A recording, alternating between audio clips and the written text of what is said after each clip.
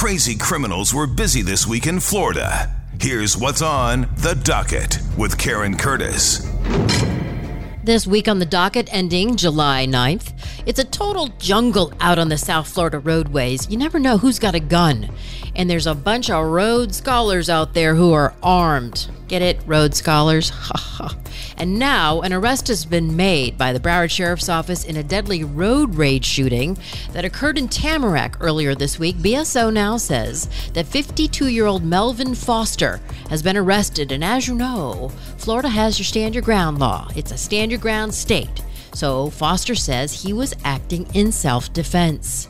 Foster told investigators that he saw the man reaching for something and he opened fire. Of course, the other guy is dead, so he can't say what really did happen. And I don't know if they found a gun or not in the dead guy's car. So Foster remained at the scene, was taken into custody after he told his side of the story. He appeared in court on Thursday, his bond set at $250,000. The unidentified victim was pronounced dead after being airlifted to Broward Health Medical Center. And there's always a South Florida connection, don't you know? 2 South Florida men are charged in the assassination of Haiti's president. Tamarack's James Solange and Miami's Joseph Vincent have been arrested for Wednesday's deadly attack on the Haitian president Jovenel Moise. Now, Solange, who's 35, and Vincent, who's 55, are from Haiti, but they are also U.S. citizens. And a Haitian newspaper reports the 2 men told investigators they were translators for the alleged gunman. By the way, the wife, the first lady of the Haitian president, survived her shooting and was medevaced to Fort Lauderdale Hollywood International Airport and is now recovering at Miami's Jackson Memorial Hospital in critical but stable condition. Also this week, a couple of police-involved takedowns of crazy Florida suspects. First, a man accused of trying to kill a Hollywood police officer in Broward County. The suspect, Sean Brennan, reportedly fought with the officer in the lobby of the police department's headquarters there in Broward County, right on Parker Avenue, last week. Now, during the struggle, police say the 43-year-old Brennan tried to grab the officer's gun. No. But other officers jumped in and subdued him. He's now facing charges that include attempted premeditated murder and battery on a law enforcement officer. Then, a suspicious man with a knife is in critical condition this morning, Friday morning, after an officer-involved shooting in front of a Barnes & Noble bookstore in Boca Raton Thursday night.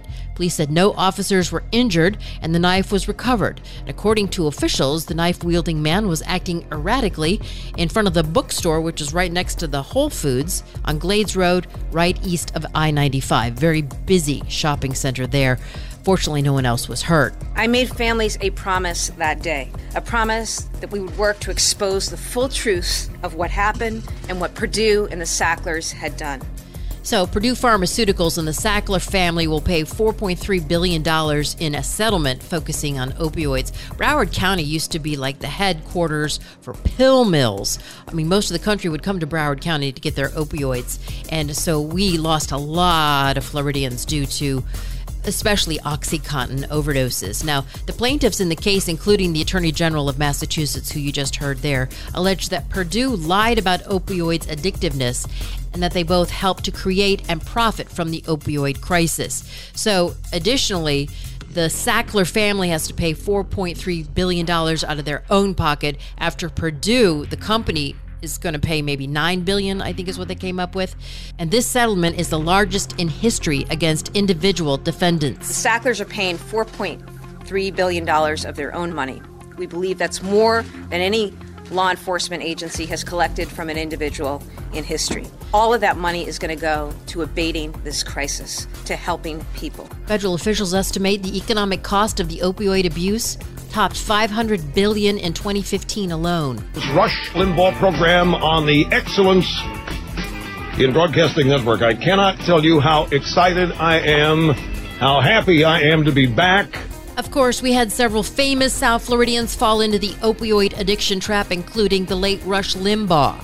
Check out my Full Rigor podcast episode 115, dropping Monday, called Rush to Judgment, where I tell you all about Al Rushbo's felony doctor shopping charge and hearing loss, all possibly associated with his opioid addiction. I thought I was going into a treatment center to be treated for an addiction to opiates, to painkillers.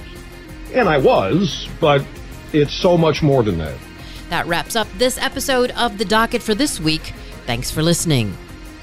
The Wendy's $3 breakfast deal is here. Get a bacon or sausage, egg, and Swiss croissant, plus a small seasoned potatoes. That's a better breakfast for just $3 in 3 easy steps. 1, wake up. 2, get out of bed. And 3, head to Wendy's for your $3 breakfast deal. Choose wisely. Choose Wendy's $3 breakfast deal. Limited time only at participating U.S. Wendy's during breakfast hours. Select a request $3 breakfast deal in order to obtain discount. Not valid for a la carte or combos orders. Price and participation may vary in Alaska and Hawaii. Peloton, let's go! This holiday, with the right music and the right motivation from world-class instructors, We're gonna pick it up a notch. It's the holiday season. you might just surprise yourself with what you're capable of. Work out to thousands of live and on-demand classes, from running to cycling to yoga. Try Peloton risk-free with a 30-day home trial. New members only, not available in remote locations. See additional terms at onepeloton.com/home-trial. Peloton, motivation that moves you.